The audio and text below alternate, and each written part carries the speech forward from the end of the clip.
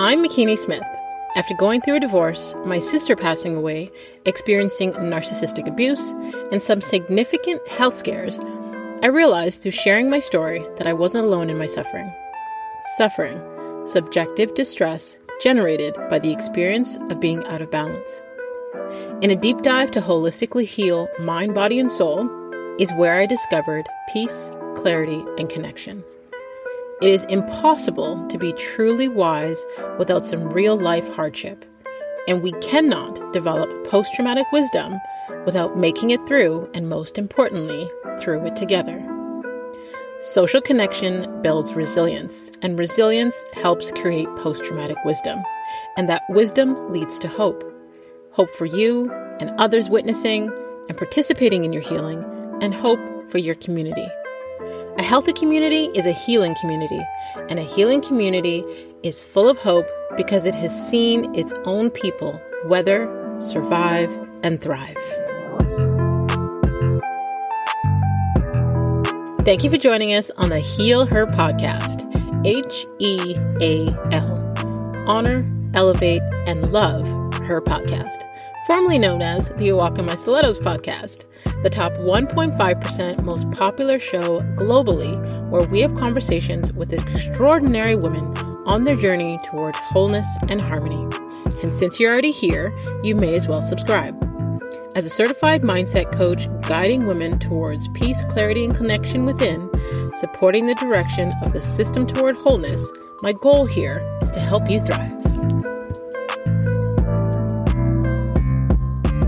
Catherine Nikkel is a content creator, ghostwriter, author, and mindful media founder.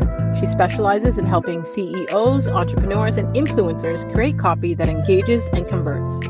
Her passion for storytelling and a desire to help people amplify their voices allowed her to walk away from 15 years in social work to pursue her dream of writing. Catherine has written more than a dozen books, thousands of blogs, emails, and social media content for CEOs, entrepreneurs, and influencers globally, and her work has appeared in Forbes, Huffington Post, Yahoo, Authority Magazine, Thrive Global, and much, much more. So please welcome to the show, Catherine. Wow, thank you. You said wow like you know who I was describing just now. I know. I love when it's read by someone else. It sounds so much more impactful. It's all you, girls, all you. Oh, gosh. Well, thank you for having me. Thank you for agreeing to come on and share your story with us. I know that as a storyteller, you get to, tell other people's stories and tell stories about your clients. And, I pay attention to your content online. So I'm just grateful that you are here today to share your story and the lessons that you've learned. Thank you. Stories are my jam. Okay, so I want to start with where you were before I get to where you are presently. And before I get into like your social work background, let's start at the very, very, very beginning, because it says a lot about who we become or who we should have become based on our truer selves. So I would love to know, what did you want to be when you were a little girl, and what were you like as a teenager?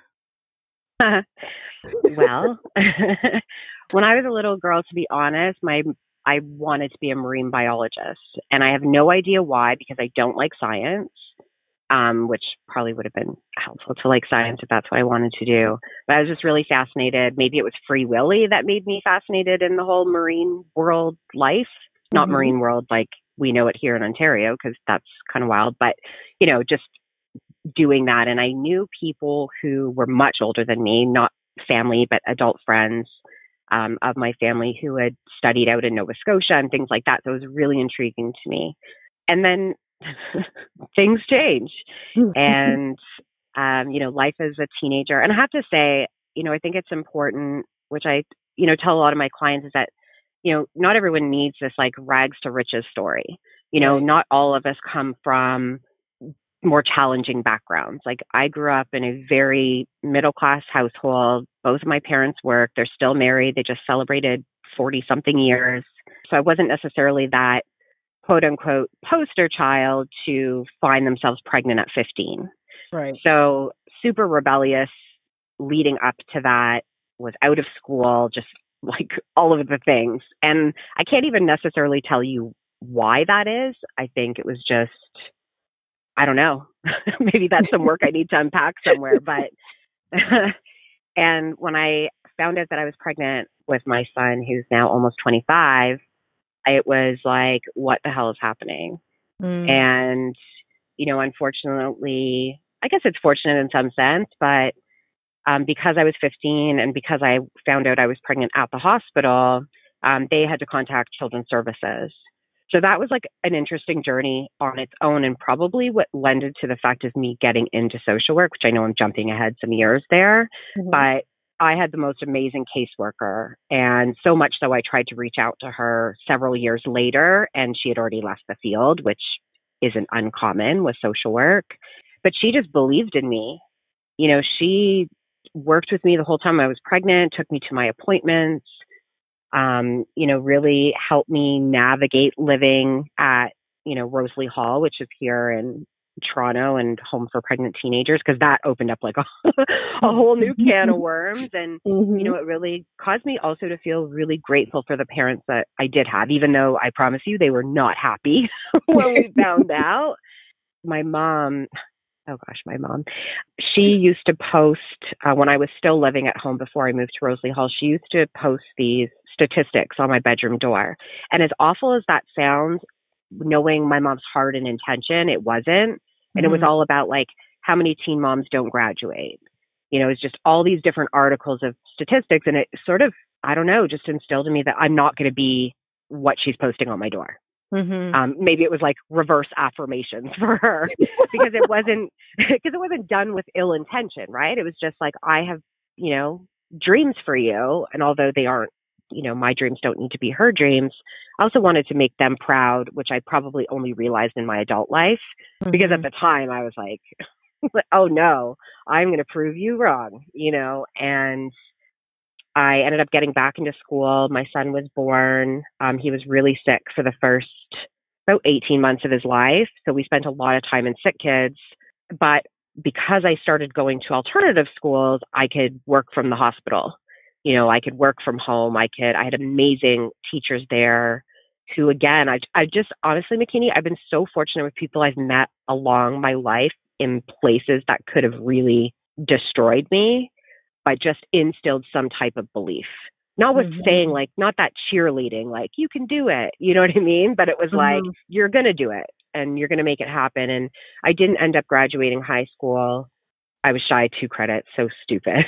But it was going to take me a year in night school to, figure that out. But again, I was really fortunate to go to what they had. It was like a co-op program. And I was 17 at the time, so my son would have been about 2.5. And I landed a co-op placement at the courts.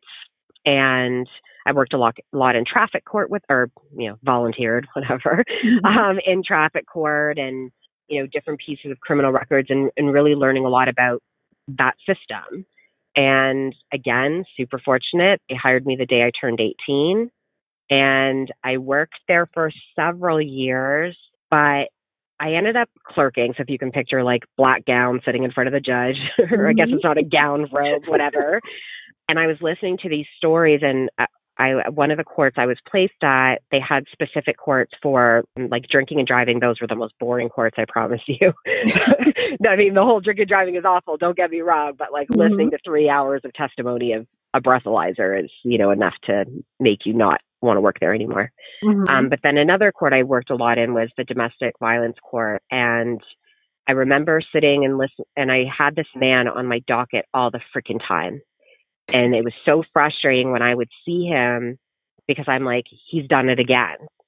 And every time this woman would get up on the stand, she recanted, which is so common, right? And I remember still being super young with not a whole lot of, even though I'd seen a lot more life than a lot of 21-year-olds at the time, I couldn't fathom how this was happening and why I couldn't do something to help. Because you're sitting there being like, no, God damn it. Like, and at the last time I had him on my docket, he was on for murder, and he ended up taking her life, and I quit 2 days later because I knew that there was no way that even though I couldn't have helped, like it necessarily wouldn't have mattered where I was, in the court system, but just the fact that we could sit there and not help more was, and I believe everybody to some degree was doing everything they could. And, unfortunately, she didn't have access to some of the resources that we now know are available, or for whatever reason, right? Everyone walks a different path when it comes to that. Yeah. And it didn't mean I could fix that, but I felt part of it. I felt part of not being able to help her. So I still get like emotional thinking, I hope he's like rots in there. So anyways, I left and I thought, let me go be a paralegal for a while. And that was a horrible idea. And I remember sitting in a paralegal office and I just thought, I want to work with people that most of the world doesn't want to work with. And I believe at one point I was one of those people, as a young mom who knew everything and big chip on my shoulder because I always felt like I had something to prove. But I started applying to just all kinds of residential group homes, and I started working in the field at 23. And that's where I spent 15 years. Wow. And yeah, so I know that was like a really long-winded of where I started and how I got here today. But I think every piece of what I went through brought me to that, whether that sounds, I don't know, woo-woo or not. I think without those experiences, I don't know that I would have ended up in a social work career. I wouldn't have been a marine biologist, but I don't know that I would have ended up in a social work career. Right. So. Wow. I'm just thinking about your thoughts, your feelings, and your actions from such a young age. Everyone's born into a particular set of circumstances, and our values are defined by what we experience.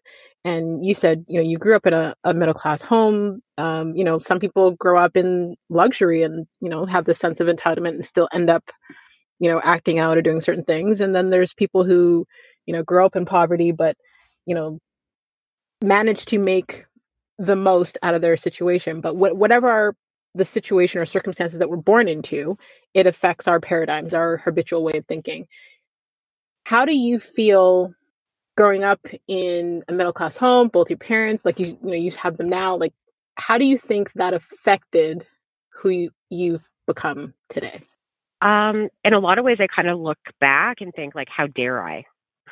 Like there's almost a sense of guilt in some ways as far as why would I, they did everything they could for me. I never wanted for anything.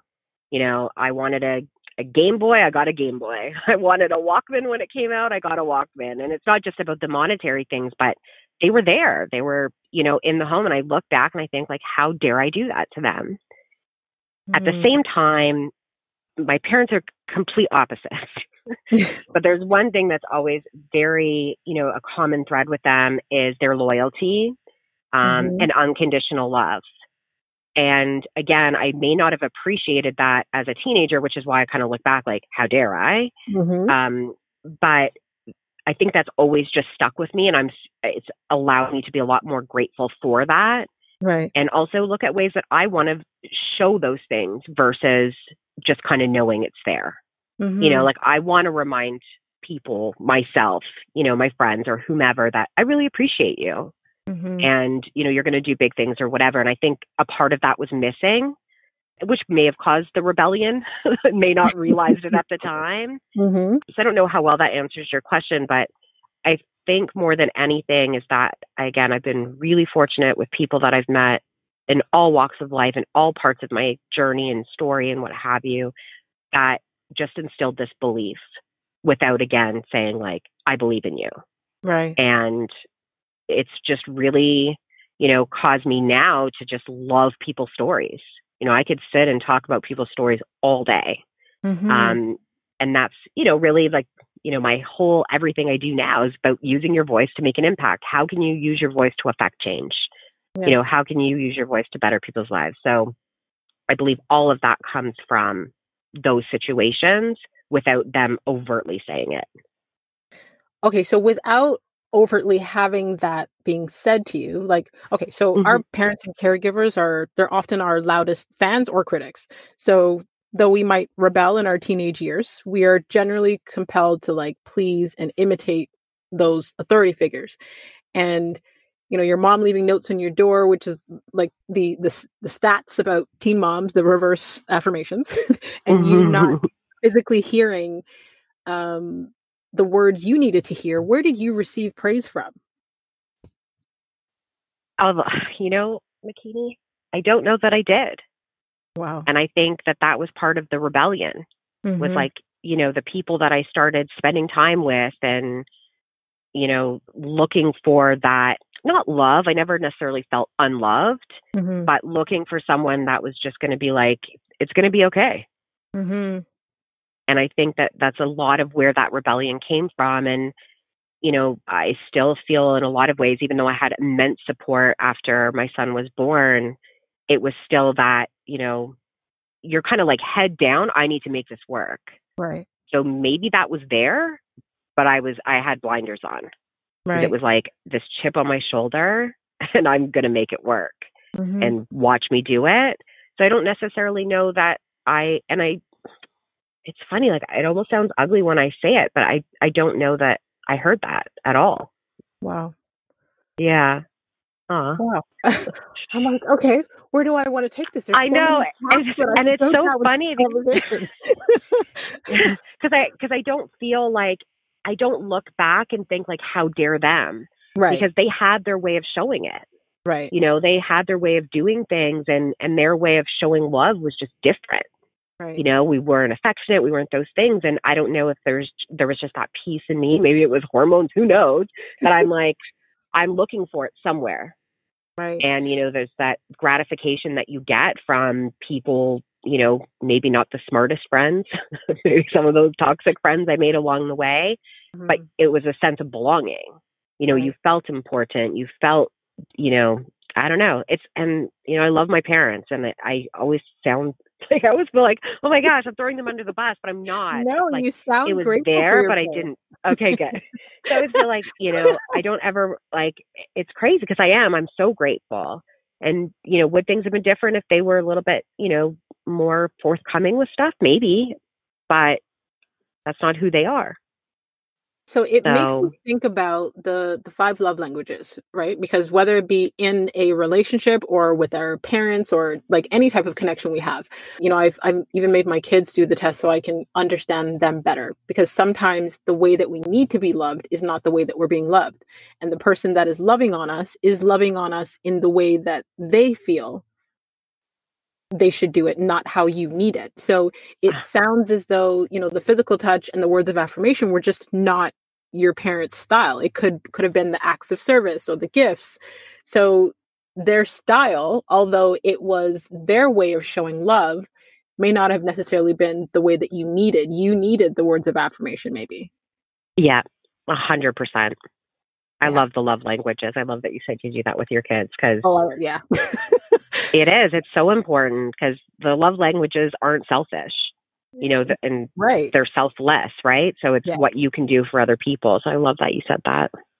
I think it's a mix of, like you said, being selfless, but also self-awareness. Because if you understand what your needs are, then you can better communicate them.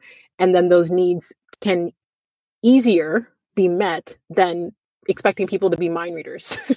Yeah, right? Exactly. And as a teenager, you're not saying, hi, my love language is words of affirmation. So can you tell me them? Yeah. Totally get it. Totally get it.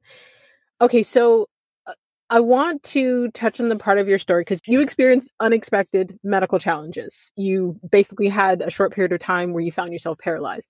Can you share that story and how that affected you mentally, emotionally, physically? Yeah, that's a big one. I guess it was like along my, I don't want to be a paralegal. Now I'm going to do this. And, I thought, oh my gosh, I want to be an insurance agent. Like, what the hell? It's like totally chasing money, right? Not chasing purpose at all. And I was in insurance school. Like I wasn't even an insurance agent yet. And we were about an hour and change away from the city. Like they put you up in a hotel. It sounds like a nice gig, right? And my back was so sore. Not even so much my back. It was like my legs. So it was like this shooting, like probably the worst. It was actually probably worse than child labor. And I didn't have an easy child labor. The pain was awful. I couldn't sit. So I was standing everywhere or like laying on floors, like hotel floors. Who does that? And I'm like, this, like, I can't, I got to go to the hospital. And I said to my girlfriend who was with me at the time, I said, just drop me off. I tell a different story that she doesn't love because, we'll share that one too, just because we like doing that. I said, drop me off at emergency. They're probably just going to give me a pain shot. And, I'll just call you to come back and pick me up. Mm-hmm. So the story I like to tell is we rolled to emergency. She didn't even stop and, push me out the door. So she didn't really do that though. But, I literally walked into emergency that morning, and within about 30 minutes, I was completely paralyzed from the waist down. So I lost use of, all of the organs that are there. So you can imagine how, pun intended, messy that can be. Mm-hmm. And I was just in like the most incredible, it's so crazy because it's like I couldn't feel anything except pain. Wow. So it was like I couldn't feel my legs when I touched them. I couldn't move them, like legit paralysis. And then all of a sudden, everything started happening very quickly. And I don't have a lot of memory of that time because then the pain drugs were crazy. It was like all the things, right? And I remember waking up because obviously I wasn't very alert in this moment. I remember waking up and I could hear my friend who had dropped me off at the emergency yelling.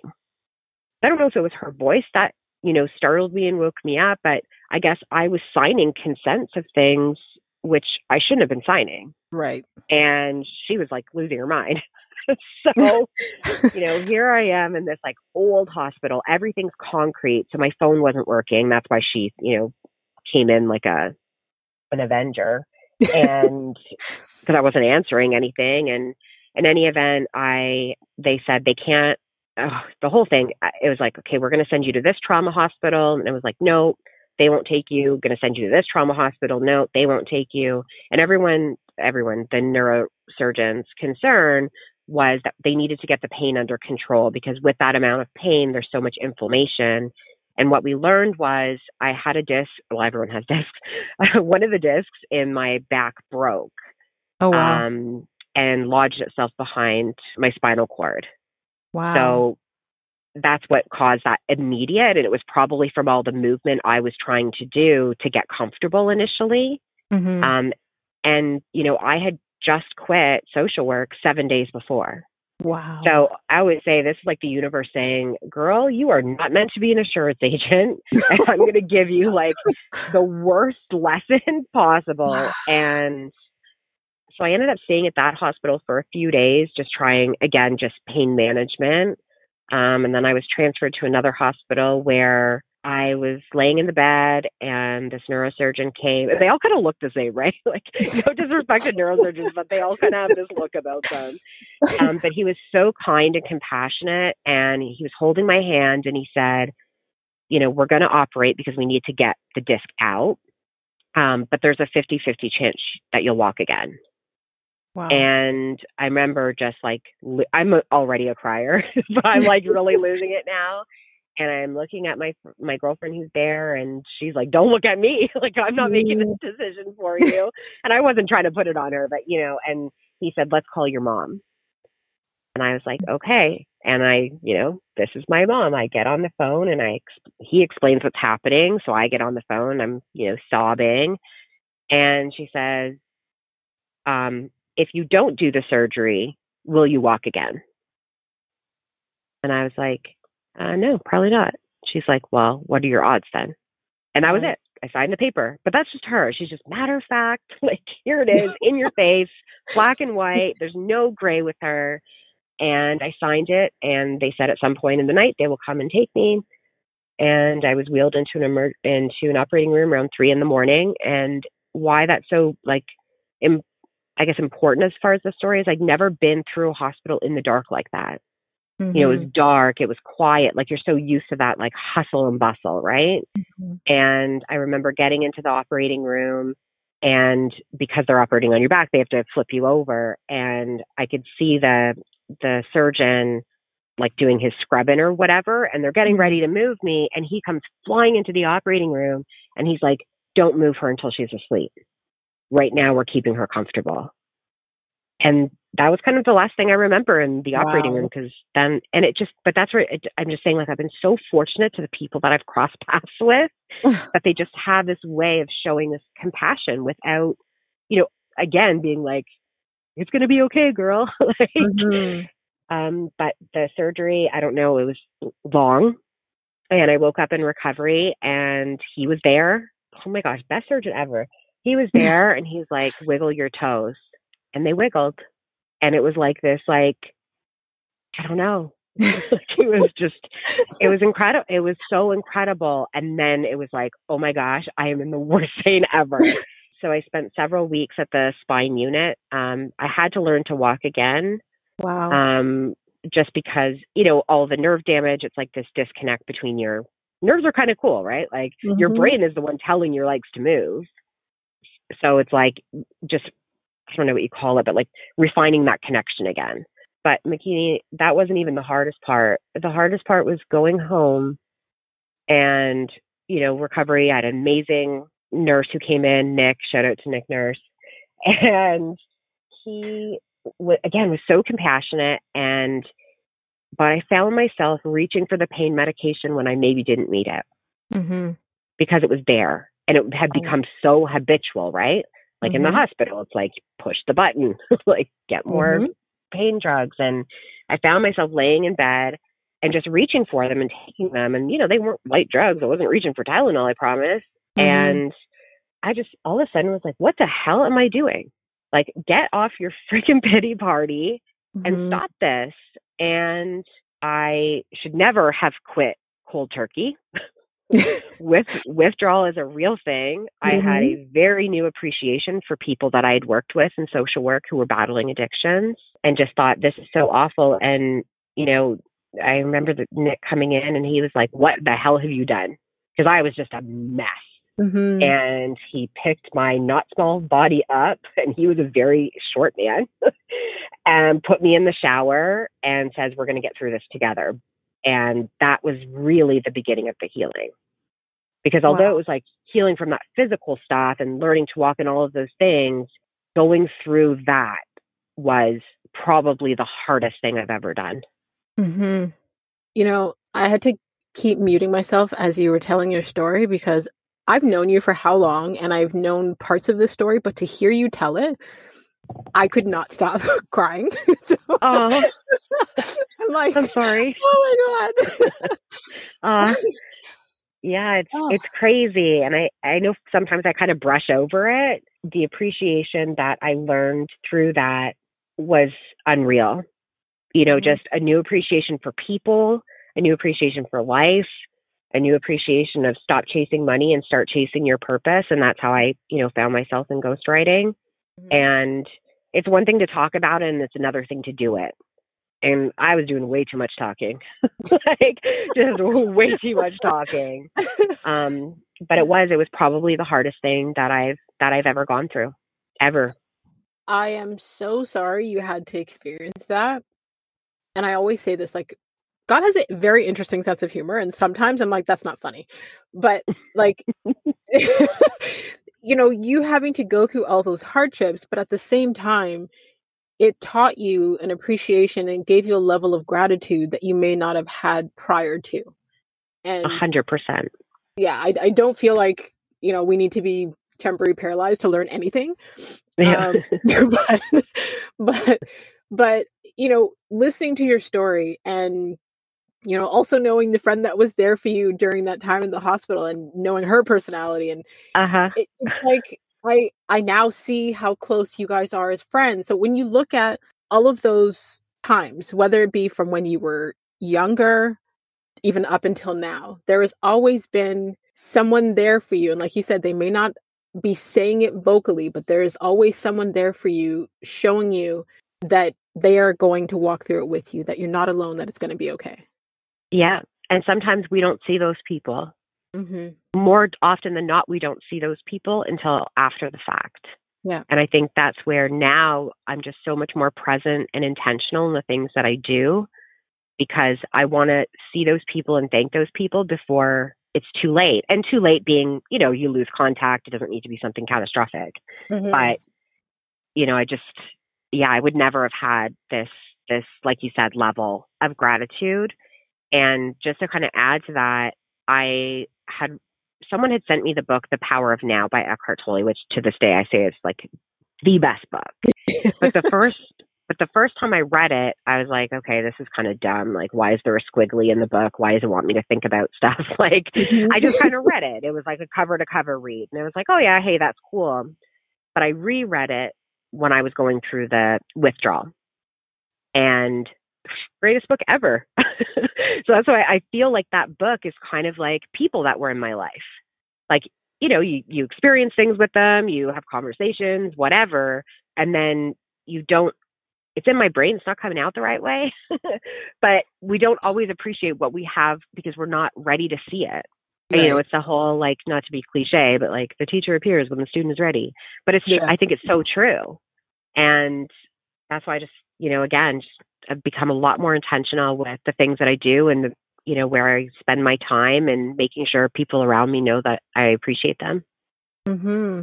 Yeah, I've read The Power of Now. I may have borrowed it from your house, to be honest. So that's where it went. No, I don't still have it. I brought it back. I'm just kidding. But I definitely read it. So I can agree with you. The lessons in there, about appreciating what's in front of you right now. Like, we have no control, like we can no longer control what happened in our past. And we have limited control about what happens in our future. But we can control how we feel right now in this very moment. Like, just a beautiful visual, an example. We are both right now recording this episode from our cars because, because we live in nice homes, but, there's stuff happening, right? Mm-hmm. Where we can't control what's going on there. We are controlling what we can, and we are presently just being in the moment. Like, I'm totally engulfed into listening to your story till I'm like wiping tears away and trying not to sniffle all up in the mic. But it's totally appreciating the now, like right now in this very moment, at this very second, like my level of appreciation, not only for my connection to you, but in even just a lesson that you just shared in your story, because life happens and not everyone looks at life when shit gets hard and is like, okay, well, let me stop being sorry for myself. Let me do this. Let me do that. And not everyone may have that sense of community around them to support them and have that friend to say, I got you. We're going to go through this together. But listening to your story, there's so many points in there that we can pull from the next time that we're going through our own adversity, whether it be reaching out to someone to say that I need someone there as part of my support community, or whether it be, finding the tools through books or podcast or what have you to keep your mind in that space. But I don't know. I feel like this is why I love doing this podcast so much. And every time I think about taking a break, I'm like, no, it's like therapy to me. Selfishly, it is therapy to me. And I know based on the feedback and the DMs that I get that it's helpful for the women that are listening, because there's never been a time where they've heard someone's story and not had something from it that they could apply to their own lives. So, like, thank you for your transparency. Well, thank you for receiving it. Yeah, no, I love that. I love that people reach out to you and let you know that too, because in a lot of ways, it's so, I don't know, affirming, confirming, whatever, that they are receiving it and they're letting you know.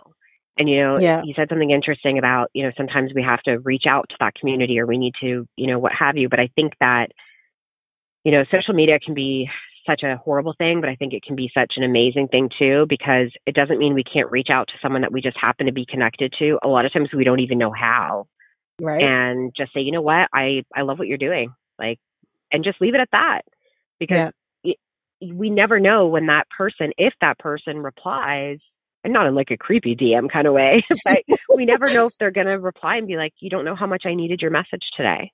Right. And I think about a lot of that, like how you said, when you think about, taking a break or what have you, I feel that same way with the morning posts I do every single day. Mm-hmm. And sometimes they're tongue in cheek, sometimes they're motivating, sometimes they're whatever. And the messages, you kind of get back or like, you don't know how much I needed this today, whether it be a laugh or just something. And I just think that when we become so much more present and we can all make that happen for somebody, we're probably already that person for somebody. Absolutely. I agree with that 1,000%. I strongly believe that social media is not only what you make of it, but also what you put into it, because it can be a very negative, toxic place, but it can also be a beautiful place and source of light and inspiration and community. And I've experienced both sides.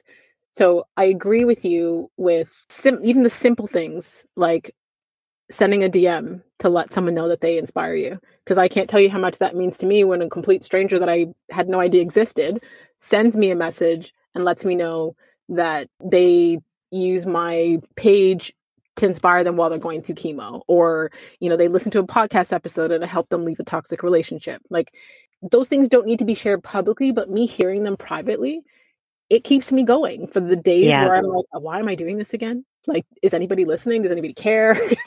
It's so helpful. I love that. There's also what you said about, you mentioned a point, I think it was related to what I said about reaching out sometimes. And I have different circles since I was younger, of different circles of friends that never intertwine.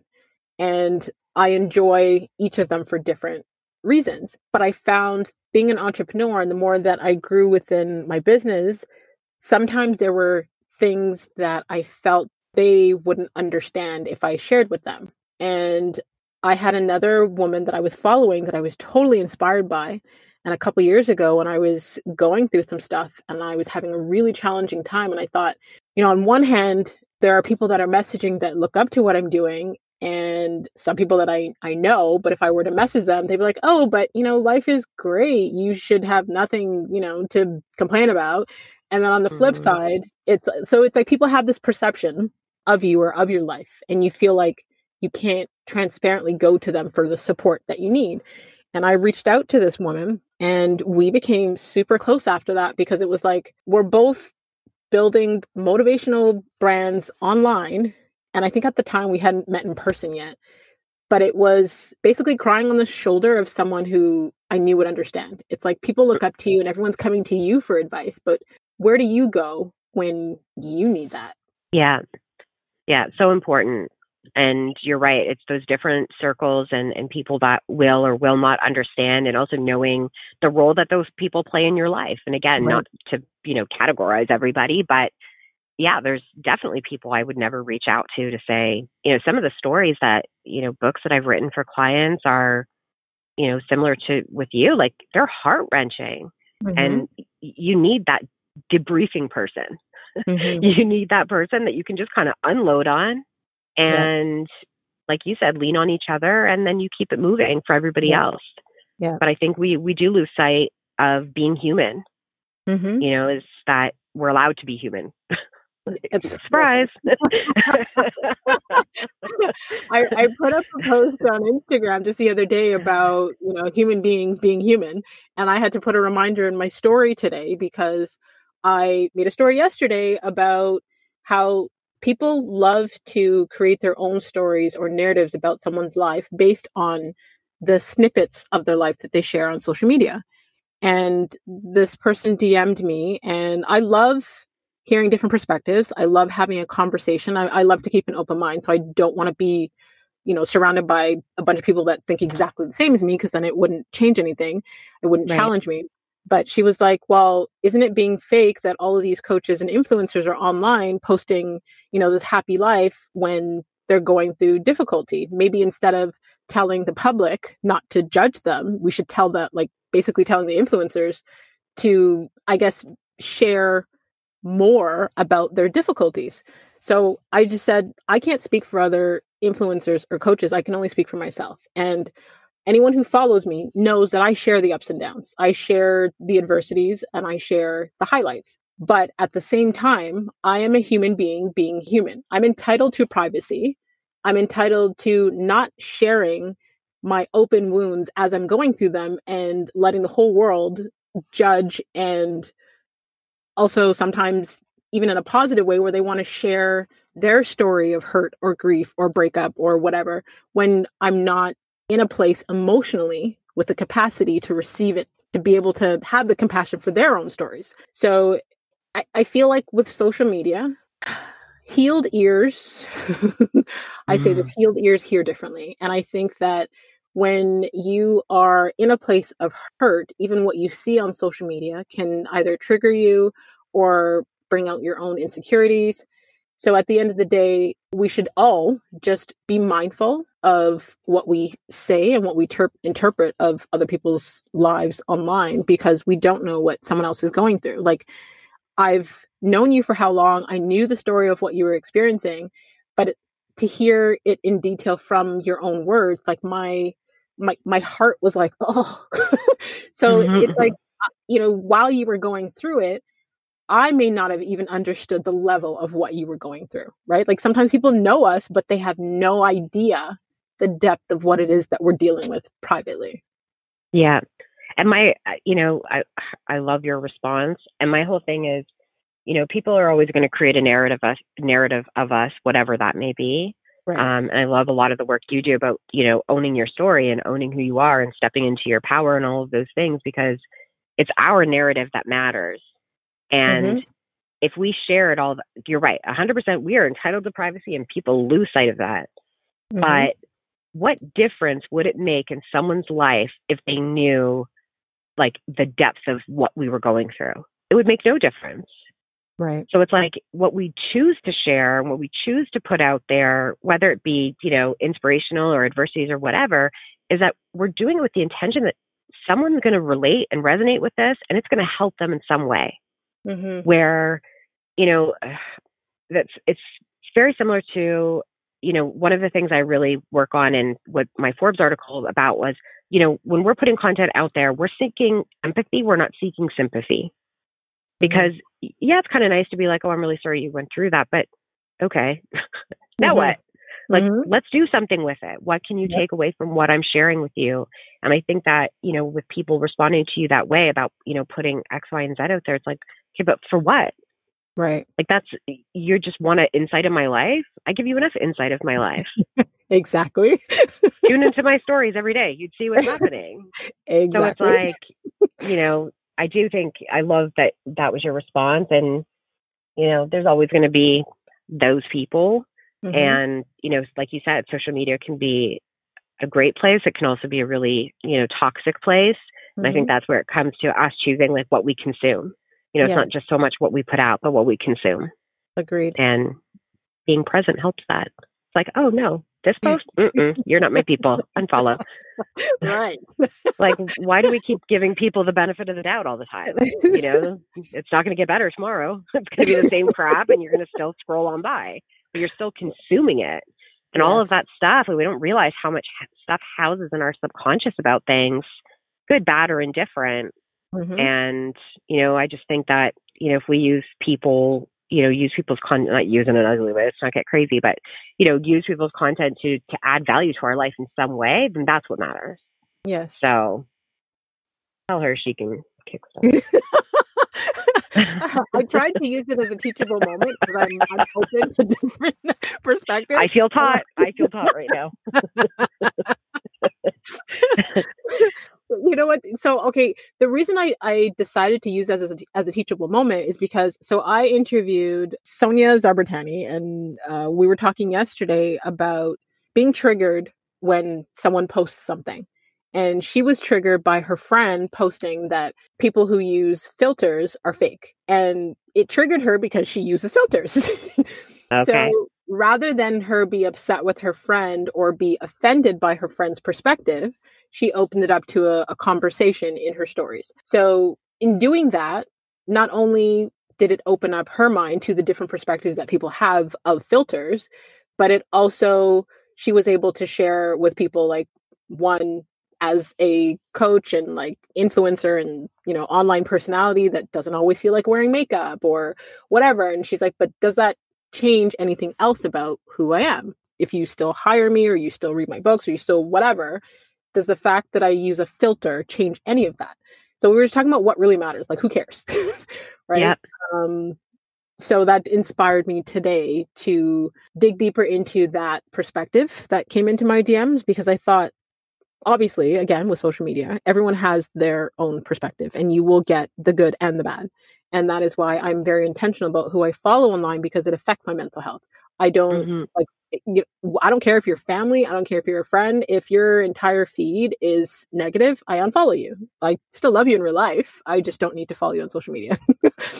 Yeah. Yeah. Yeah. No, I love that. Speaking of social media, before we go to the final segment of the show, I want you to tell people where they can stay connected with you to learn more from you and about you. Believe it or not, I'm still an avid Facebook user. Instagram and I, we play in stories a little bit, but Facebook is probably the best way to stay connected. Awesome. And it's just, it's easy when you have a unique spelling last name. I'm pretty easy to find, but that would probably be the best way to stay connected for sure. Okay. So I will definitely have the links to your website and your socials in the detailed section of the podcast, so they can just click and connect with you directly. They don't have to search too far. Awesome. Thank you. You're welcome. So for the final segment of the show, it's more or less like a rapid fire. You already know me as a person, so you know that I don't like rules. So sometimes it's not so rapid.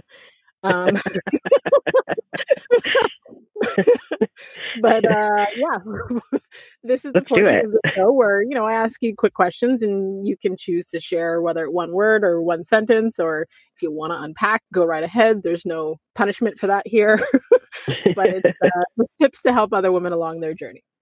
For sure. All right. So let's start with, when and where are you the happiest? Where there's palm trees. I feel you. I feel you 1,000%. So I have one tattooed on my arm. I love palm trees. Okay. Describe yourself in one word. Ooh, that's a big one. Describe myself in one word. Geez, me? Pass? No. Probably really introspective. I love it. Okay. When was the last time you cried? This morning. Okay. In the shower. It's just my place of reflection, and it feels good to cry in the shower, and I'm a big believer in healthy crying. Mm-hmm. I agree with you. And I've heard that from a lot of people, that they choose to cry in the shower.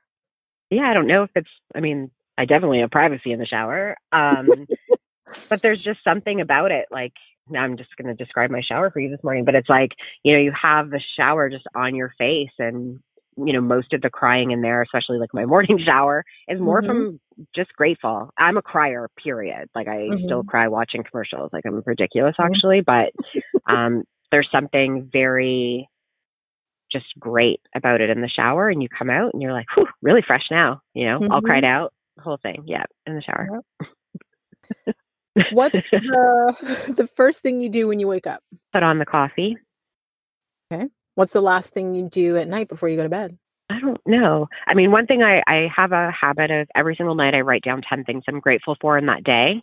Because really, before I have my coffee, I read those 10 things from the night before. That was just something I started when I was going through a lot of that healing. But other than that, I usually watch some dumb TV show and maybe turn it off. It's nothing really magical, it's when I happen to close my eyes, but yeah. Okay. Last but not least, if you could create one law that everyone in the world had to follow, what would that be? Be the light for somebody in some way, just making a point every single day. And it doesn't need to be anything elaborate, but just something. Yeah. Be that somebody. I love it. And honestly, now I feel like I am going to make more of a conscious effort to message you and let you know that I see you and keep going, because I think that those words are very important. And I just want to thank you for your transparency and your authenticity, and for taking the time to share your energy with me today. Thank you for having me. I really appreciate it a lot. Thank you. And to all of you healers out there, until next time, subscribe on all platforms. Don't forget to rate the show on Apple Podcasts and leave us a review. We love hearing what resonates with you. And thanks to those of you that continue to listen each week, so the show can rank globally in the top 1.5% of most popular shows, and that's out of almost 3 million podcasts. If you could think of, I'm going to challenge you today to 5 women that would receive value from hearing Catherine's story, please share it with them. Feel free to screenshot this week's episode and let us know what your aha moment was. Like, what was your takeaways from this episode? You can tag myself at The Real McKinney Smith. You can tag Catherine at Catherine Nikkel. You can also tag us on Facebook. And a healthy community is a healing community, and a healing community is full of hope because it has seen its own people weather, survive, and thrive.